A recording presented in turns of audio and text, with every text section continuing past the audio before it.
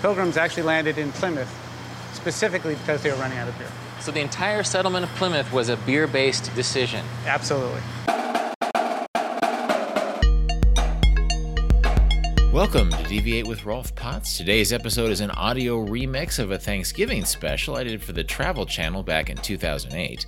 It's sort of a lost relic of my travel writing career, and it hasn't been broadcast in its entirety anyplace since it first came out. It actually works a little bit better as a podcast than it does as a TV show anyhow, for reasons I'll explain here. In a way, it's kind of a weird anomaly that I ended up hosting a history-themed Thanksgiving show for the Travel Channel. After the groundbreaking success of Anthony Bourdain, the Travel Channel had actively begun to recruit working travel writers as hosts in 2007, and I went to several interviews and auditions in New York that year, even though I didn't have a particular ambition to be on television. I shot some screen tests, one of which caught the attention of a London-based production company, which cast me as the host of American Pilgrim. Now, since my travel writing career has always been more focused on vagabonding and independent travel and destinations in distant parts of the world, I'm not sure why the Travel Channel tapped me for a history show. And to be honest, I'm not sure that any travel writers even came close to being the next Anthony Bourdain, in part because Tony was such a singular and charismatic talent, and in part because even as they were recruiting travel writing specialists, the Travel Channel tended to stick them into fairly conventional shows, which is why I guess I ended up hosting a show about Thanksgiving instead of a show about vagabonding. Filming American Pilgrim was actually a lot of fun, and the end result was an educational show that covered a lot of the basic facts of what happened to the Pilgrims. Along the way, I explored why beer was more important than water on the Mayflower. I examined why pilgrims were required to bring guns to church, and why the original Thanksgiving dinner almost certainly didn't include turkey. The show involved traveling around the U.S. interviewing descendants of people who'd sailed to America on the Mayflower, including a chef, a sailor, a brewer, a minister, a farmer, a builder, and a soldier. I also talked to some native Wampanoag people, but it felt like the final edited version of the show gave short shrift to the tenuous guest-host dynamic between the Pilgrims and the indigenous people, which was way more complicated and, to my mind, way more interesting to what ended up on screen. This might well have been due to the limitations of television, as well as the fact that the Travel Channel tends to put a fairly generic spin on all the topics it presents at the expense of more nuanced and rigorous reporting. Still, as a podcast episode, it makes for a solid introduction to what really happened at that first Thanksgiving. I cut out a few sections of the show that didn't quite make sense without visuals, including the entire sequence with the house builder, which sounded a bit vague as pure audio. If you're interested in seeing the full video version of the show, the only place you can currently find it online is in my Deviate show notes at rolfpotts.com/deviate, where I've embedded not just the full episode, but a couple of never-before-seen short outtakes, including a 2008 military training exercise at Fort Hood, and an extended interview excerpt with a Wampanoag activist going into more depth about what was at stake for the indigenous people who hosted the Pilgrims. I never did end up becoming a travel TV personality, but I have continued to write books, all of which make great gifts this holiday season. Vagabonding in particular makes a great gift for the aspiring travelers in your life, as does my more recent book Souvenir, or my travel essay collection Marco Polo Didn't Go There, or even my travel-themed comic book The Misadventures of Winneman. More about all those books at rolfpotts.com/deviate. While you're looking for holiday gifts, you might also consider a travel backpack from my sponsor Tortuga, which has a fantastic holiday sale going on right now. Just go to rolfpotts.com/Tortuga to see their selection of travel backpacks and backpack accessories.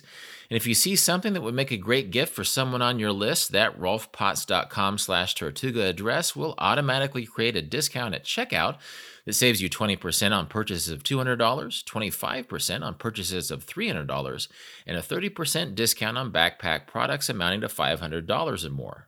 The sale lasts until December 21st, and if you order by December 15th, you'll get free ground shipping and delivery before Christmas.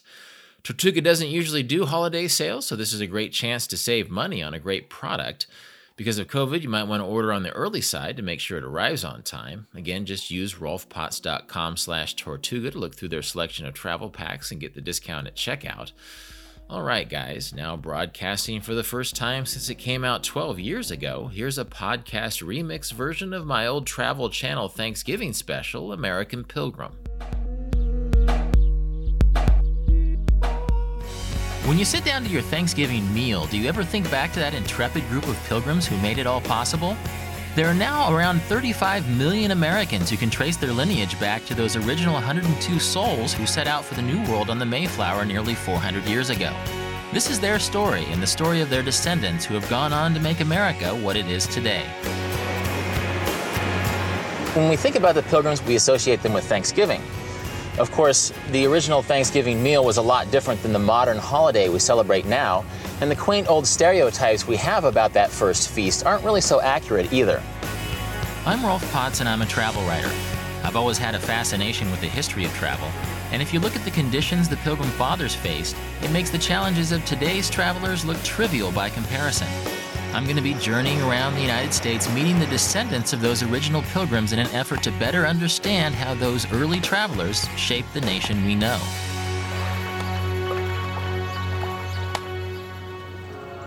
First, a bit of second-grade history. This is Plymouth, England, 1620. The good ship Mayflower set sail with a full complement of crew and 102 pilgrims. They're all listed on this plaque on the side of the inn, where they are reputed to have spent their last night in England. This shows just what a diverse group they were, with vital professions ranging from carpenters, barrel makers, soldiers, and sailors, to the slightly less useful camlet merchants and fustian makers, whatever they may be. It has to be remembered, though, that these people were religious separatists, and their overriding purpose was to find a place to practice their own form of Puritanism without interference from church or state. They were aiming for the Hudson River, but ended up establishing a colony 200 miles up the coast from their intended destination. This small settlement went on to lay the foundations for the development of the most powerful country on earth, with descendants spreading into each and every state from Massachusetts to Hawaii. Not bad for a group of people who've been described as 17th century hippies. This footage shows the journey of the Mayflower II, a replica of the original ship that was built and sailed over the Atlantic by the British and presented to the American people in 1957 as a thank you for the help we gave them during the Second World War. The Mayflower II has been moored in Plymouth Harbor for over 50 years now. It has become part of the Plymouth Plantation Living History Museum, which includes this remarkably accurate recreation of the original Pilgrim settlement. It also features a Wampanoag Indian home site, which depicts what life in America was like before the Pilgrims.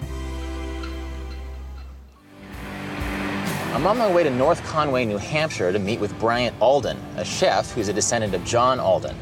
Bryant can tell us a little bit about how the Pilgrims really ate that first Thanksgiving and what he's doing to bring that famous meal into the 21st century. North Conway is a lovely little town at the edge of the 700,000-acre White Mountain National Forest. It's a popular summer vacation resort as well as a center for winter sports. This year-round tourist trade keeps nearly 100 North Conway restaurants and cafes in business. Bryant has developed a novel twist on a la carte eating. He creates custom-designed meals for takeout with the help of his wife, Patty. Well, from the looks of it, you have more than just a restaurant here. You sort of have a country market meets gourmet fast food going. We really do. Patty and I spotted a gap in the market, took some chances, just like the Pilgrims did. You know, I guess like that's a pioneer in me, you know, that was passed down through the generations. We do a variety of prepared meals to go. So it's sort of gourmet fast food. It's a great alternative to fast food. Now, how did you find out about your ancestry with John Alden? It was from Knee-High as a child. The family reunions, I grew up about 20 miles south of Plymouth Rock, and it was always drilled into me in the importance of the heritage. Well, I see up on the wall that you've had quite a bit of success as a chef. I have. The one that's most dear to me is the one in the center, which is for Chef of the Year, voted on by my peers, so that holds a special place in my heart. So it's like the New Hampshire Oscars, where the Academy of Chefs come in and they voted you in. They did. But guess what? It didn't take too long before Bryant had roped me into helping him prepare his own special twist on a Thanksgiving dinner. You know, the first year of the Pilgrim survival at the plantation was all about the food, and that's what I do on a daily basis. It's all about the food. So you're carrying the legacy. Trying to. The stereotype was turkey, but this is duck. Did they eat duck on that first Thanksgiving? Yes, actually, they had a large amount of waterfowl. There was some wild turkey, but the only documented items were the waterfowl and venison, deer. Okay, all right. but there was a lot of fish there as well, right? There actually was a wide variety of seafood there. The Pilgrims actually brought over the wrong size fish hooks. So was it the fish hooks were too big then? They actually were, yes. The Pilgrims had a tough time catching the fish, and it really wasn't until Squanto came to live with the Pilgrims that they actually had some success with the fish. Prior to that, it was a lot of mussels and clams and lobster that they ate.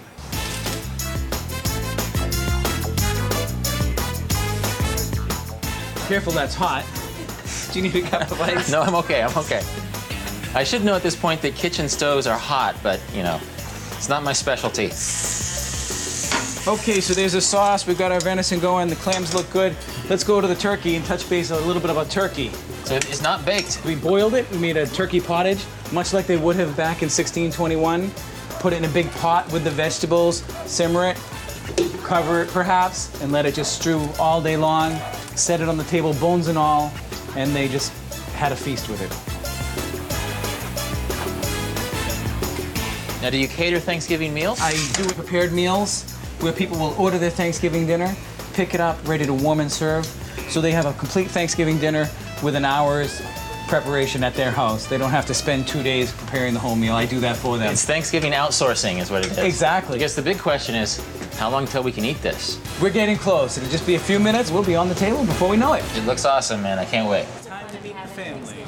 Oh, that looks so good. So, with the table loaded up with all these fantastic dishes, I joined Patty, Bryant, his sister, and the kids for this unique take on a Thanksgiving meal. Chef Bryant. Since there's no such thing as a free lunch, I was asked to say grace. Ralph, you had a very nice quote that you had in your notebook. Would you mind reading from the quote? That's true. I'll let the Pilgrims say grace. I actually transcribed a little bit that Edward Winslow wrote, and he said, "By the goodness of God, we are so far from want," which I think was basically his way of saying, thanks to God, we have plenty to eat, because we didn't have a lot to eat last year. Cheers! Cheers! Excellent. I'm back in Plymouth to meet John Brewster. John is a direct descendant of William Brewster, one of the religious elders of the Mayflower. William Brewster, he was the religious leader of the Pilgrims. He was the one who probably wrote the Mayflower Compact, and he was also one of the first to sign the Mayflower Compact. The Mayflower Compact was basically an agreement among the Pilgrims of how they were going to live their lives, how they were going to govern themselves, and how they were going to basically make the colony work. Well, Brewster was involved with the Mayflower Compact, but you're really more in the tradition of Master Jones, who was sailing the ship. I am, yes, spending probably most of my adult life out at sea, sailing around the world on many ships. I did a couple years in the United States Navy, and then basically moved over to the United States Coast Guard. And then I had the opportunity of becoming the enlisted navigator on the Bark Eagle. The Eagle is used in training cadets in how to work as a team, how to work together, but she is also a full cutter. She's available for search and rescue. She's available to do any of the missions of the Coast Guard. You sailed in the Coast Guard, and you've also done work on the Mayflower, too. I did.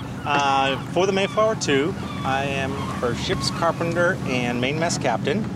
And what we're going to do is we're going to come about here in just a minute, and I'll bring you aboard and give you a quick tour. That sounds fantastic.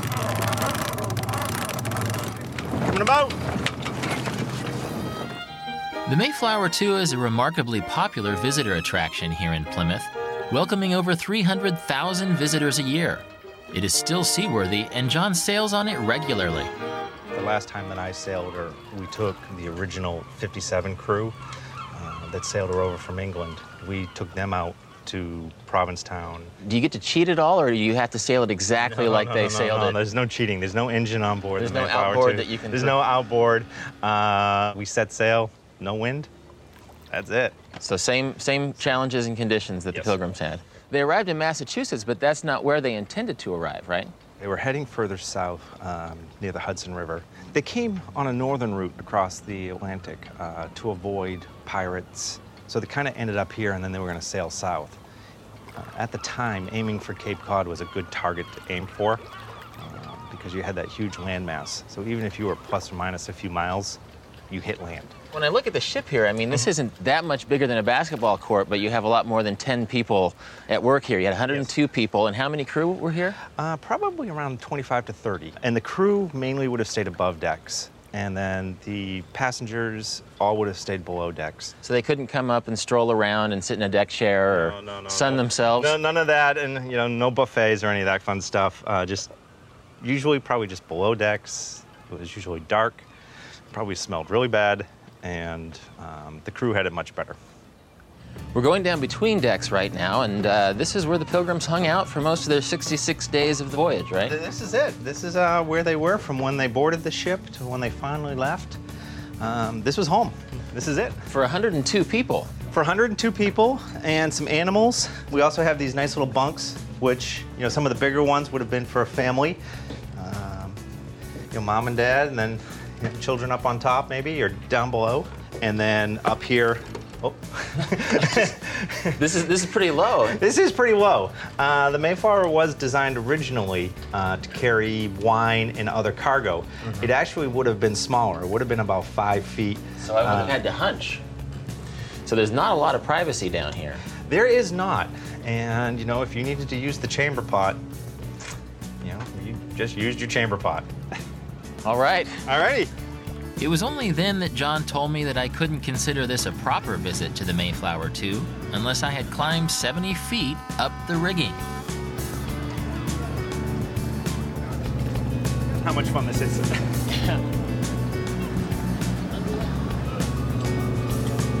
Step on. All right. I can't imagine what it must have been like to do this in a howling gale with the boat leaning over at 60 degrees. My legs were shaking enough already, and we were still tied up in port.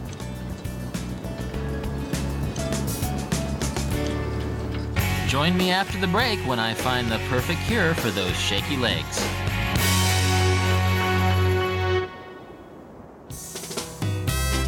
This is where I do some essential research.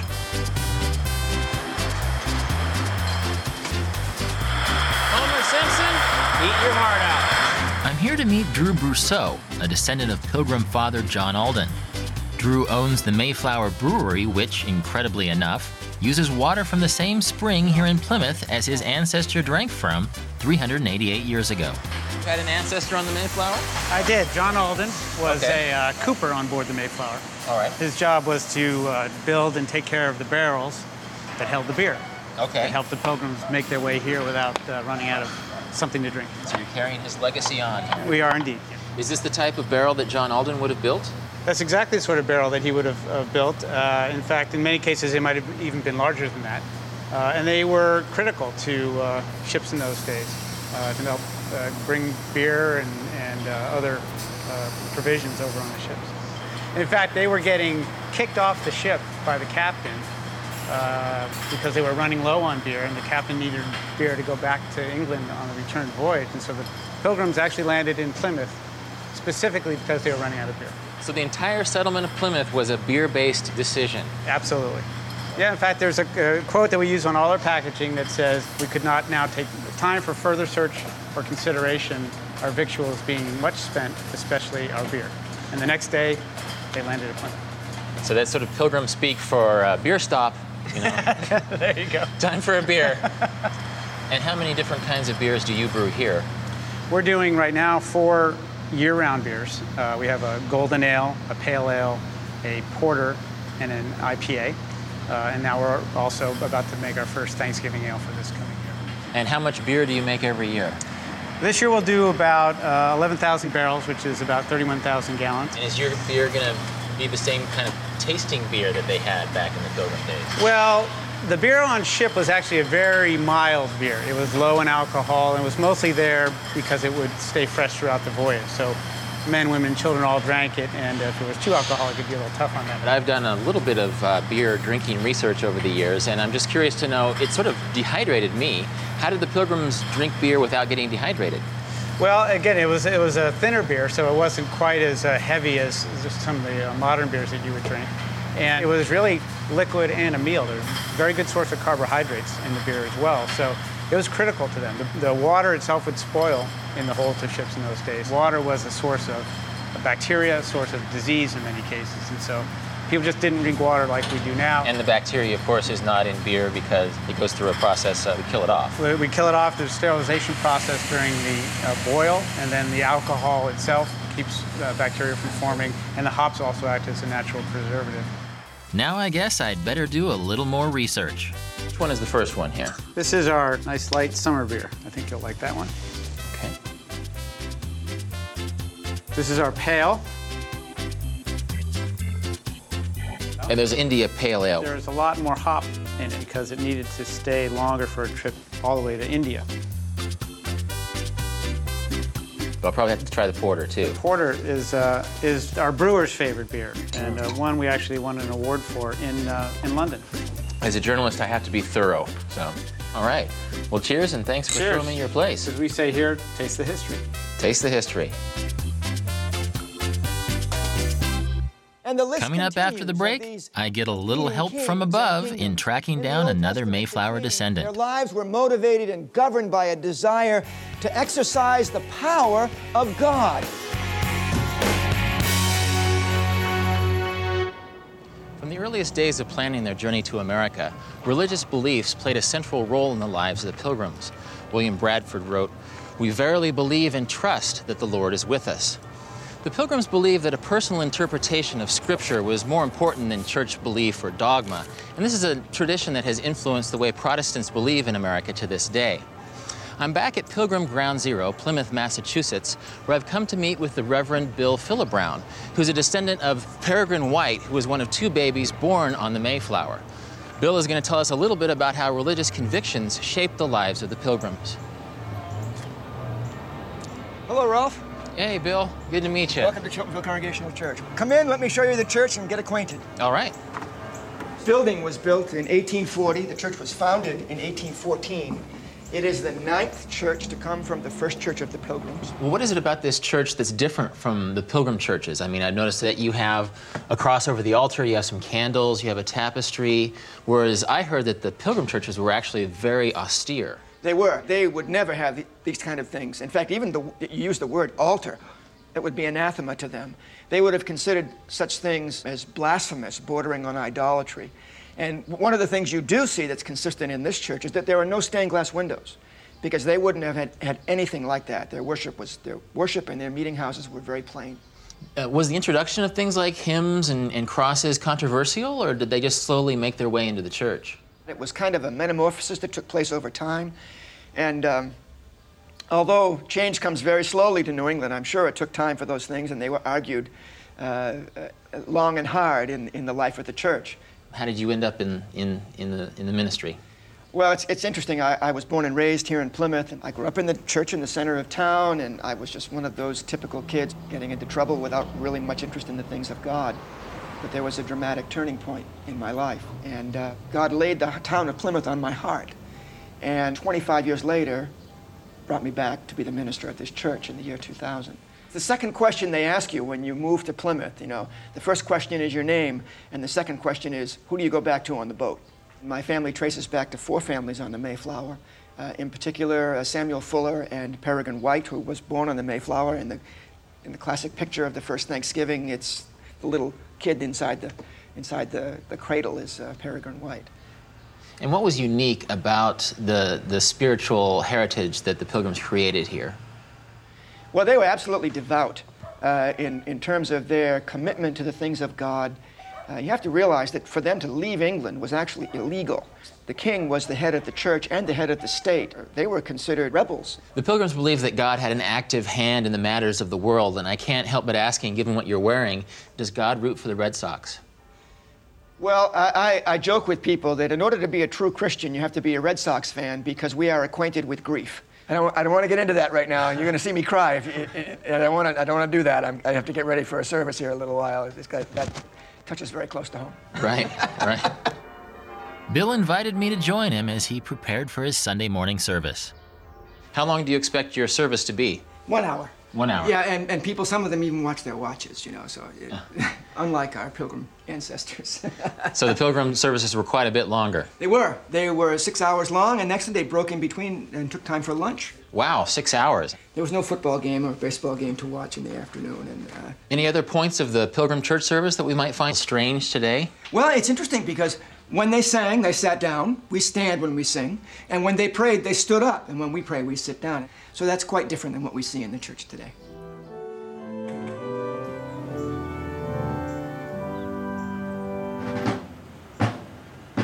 After the service, I joined Bill at a regular event on the Plymouth calendar called Pilgrim Progress. This is a reenactment of the pilgrims on their way to worship. This procession is performed by various churches in the area. It was first done in 1920 on the 300th anniversary of the landing of the Pilgrim Fathers. Today we call this Leyden Street, but the Pilgrims called it First Street. And they built the houses of the settlement on both sides of the street all the way up the hill. They called it First Street because this was the first street? It was the first street. Well, they're headed to the top of the hill, and they will, where the first fort was, in the meeting house, where they will do a reenactment of a pilgrim worship service. Now the guys are carrying guns, which is not a normal church-going activity that I know of, so can you tell us a little bit about that? Well, in 1621, when it depicts, there was a concern about, they didn't really know the native population well at that time, and there were also animals that were a concern, wild animals that were a concern. In fact, it was mandatory, and you were fined 12 pence if you went to church without a loaded gun. These really aren't the crusty old Puritans and pilgrims that we think of. What were they like? What was the character of the pilgrims? These were young people. They were very idealistic. They were really driven by their spiritual convictions to the point where they were unafraid to take this enormous risk. I think if I had to being a baby boomer, if I had to characterize them, they were 17th century hippies in the sense that they were prepared to go out and create this colony or this commune, because originally they were communistic. So the hippies who drove their Volkswagen buses to Afghanistan in 1971 had nothing on the pilgrims. They really don't. They really don't. No, the pilgrims didn't have the music or the hallucinogenic drugs. I don't even want to say that, but no, they were a very different kind of people, much more serious, much more driven by their spirituality and by a much more solid ideology.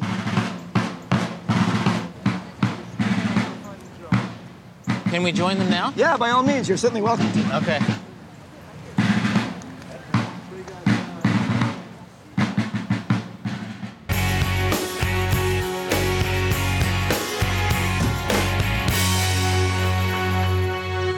In many ways, Thanksgiving is a celebration of the spirit of cooperation that existed between the Pilgrims and the native people who lived here. As in England, similar celebrations had taken place in native cultures for hundreds of years. To truly understand the American holiday, then, we need to have the perspective of those who lived here before the Pilgrims. I talked to Paula Peters, who is a descendant of the Wampanoag people and also works at Plymouth Plantation. Just prior to the Mayflower arriving here in 1620, there had been a village here. There had been a native village called Patuxet. However, in the year 1616, there was a plague, which we suspect was brought over as a result of trading with European traders. Probably something as simple as smallpox, chickenpox, but because the indigenous people had no immunities to that illness, it wiped them out pretty quickly. So when the Mayflower arrived here, they found a great cleared land.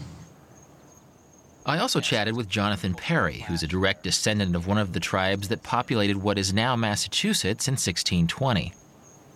There's archaeological evidence of continual native existence in this place going back 13.5 thousand years.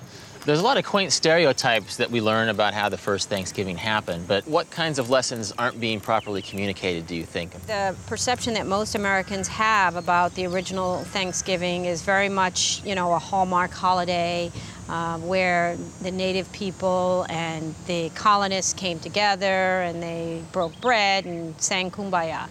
And it's very much a very different story. There was, I think, a great deal of trepidation on both sides. They each found reasons, political and strategic reasons, to become allied to one another. In the early years of the colonies, you can very easily understand that the English are trying to figure out a way to fit into and become powerful within the native economy system that was in place, even to the point that they started to use our shell beads, the wampum pieg and the sukwa pieg, the shell beads, like what I'm wearing right here, wearing, or they were using those beads as a currency system.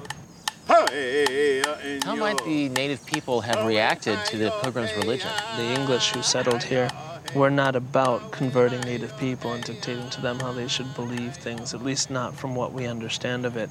But later on, certainly there was a focus to convert native people. For us, we do not feel it is appropriate to dictate how other people believe or have their spirituality and their focus and how they pray. What was the warrior culture like here before the Pilgrims showed up and after they arrived? No concept of warfare in native societies can be likened to what was typically practiced in Europe of the time. The European people were probably seen almost like mercenaries would be seen today.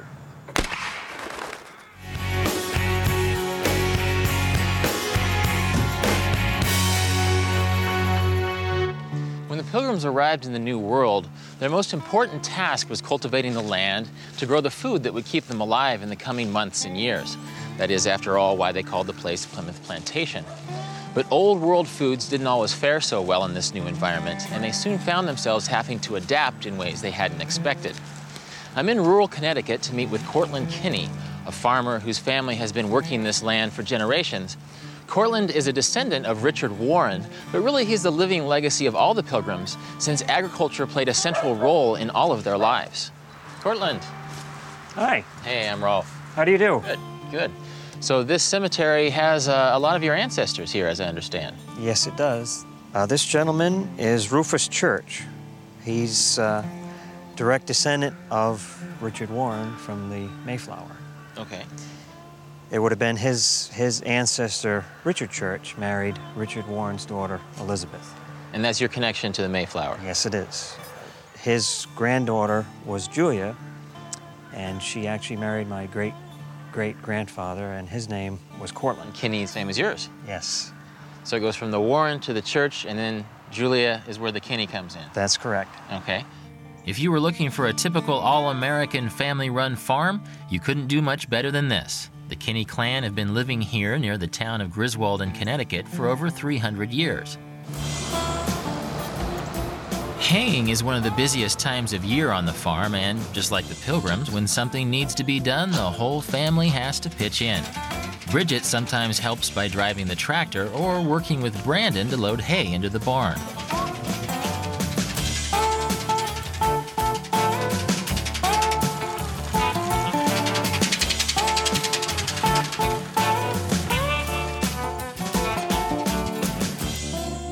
This is a lot of hay. Is this a lot of your business each year? Haying is our primary business. Oh, yeah? I notice you also have corn. The corn we have here now is strictly for cattle. We used to grow sweet corn. We haven't the past 2 years. So is that corn related at all to the sort of corn the Pilgrims would have eaten back in the day? Not really. The corn they grew then was more for meal and grain. They ground it. The corn that we grew in the past couple years was for eating right off the cob. Oh, yeah, sweet corn. You know, I've come here and I see this beautiful farmland, but I think some people would come and see real estate. Have you ever been tempted to sell it off? I've never been tempted, but I'm sure other people would like to. But the property was handed to me this way, and my job is to turn it to my kids intact, just the way it is. And that's been my goal all along. We're happy. We have food on our table, we pay our bills, and we all have a good life. My grandfather told me something when I was a young man, probably about the age of my son. He said, don't ever get too full of yourself that you own this piece of property. He says, you're only a steward for the next generation. Join me after the break when I discover how the art of defense and security has progressed in the last 400 years.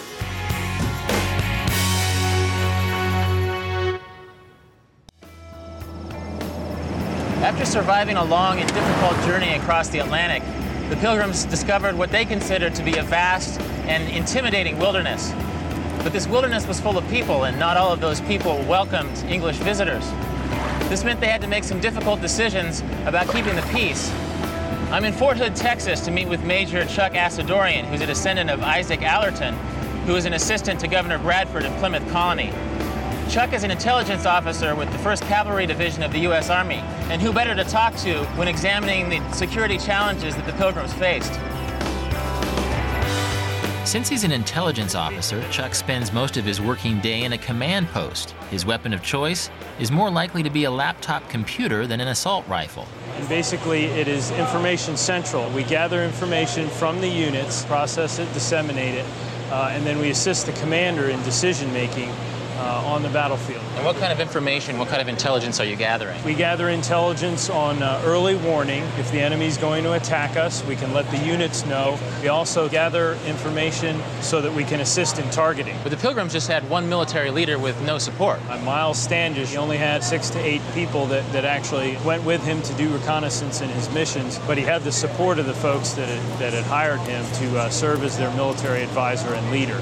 And he had built fortifications around the Plymouth colony itself. There were cannon in place, which they did use at times. So there was a show of force to prevent any attack.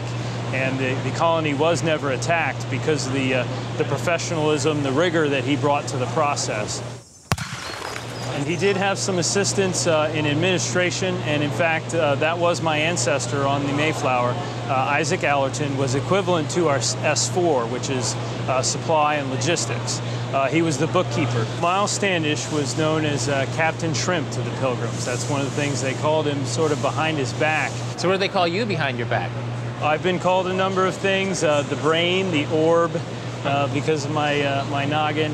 And you know, the intellectual nature of the S2 work that I do.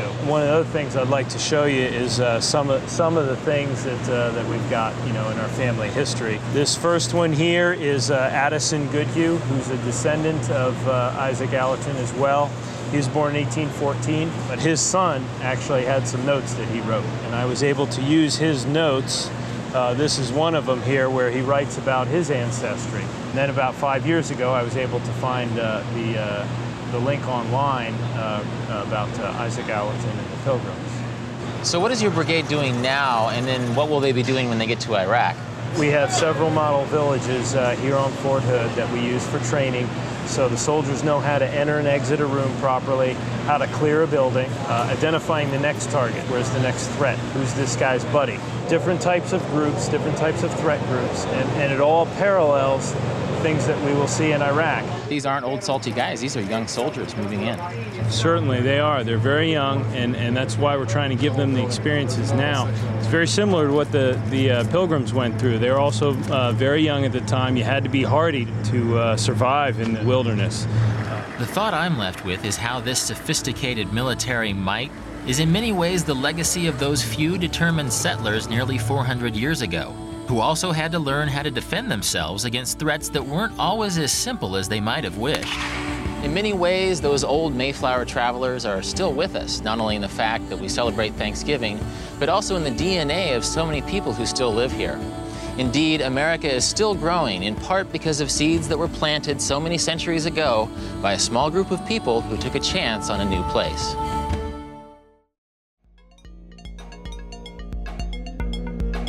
This has been Deviate with Rolf Potts. More about everything that was just mentioned, including an embedded video version of the full episode of American Pilgrim, plus a few outtakes, can be found in the show notes at rolfpotts.com/deviate. And as always, you can contact me with insights or questions at deviate@rolfpotts.com.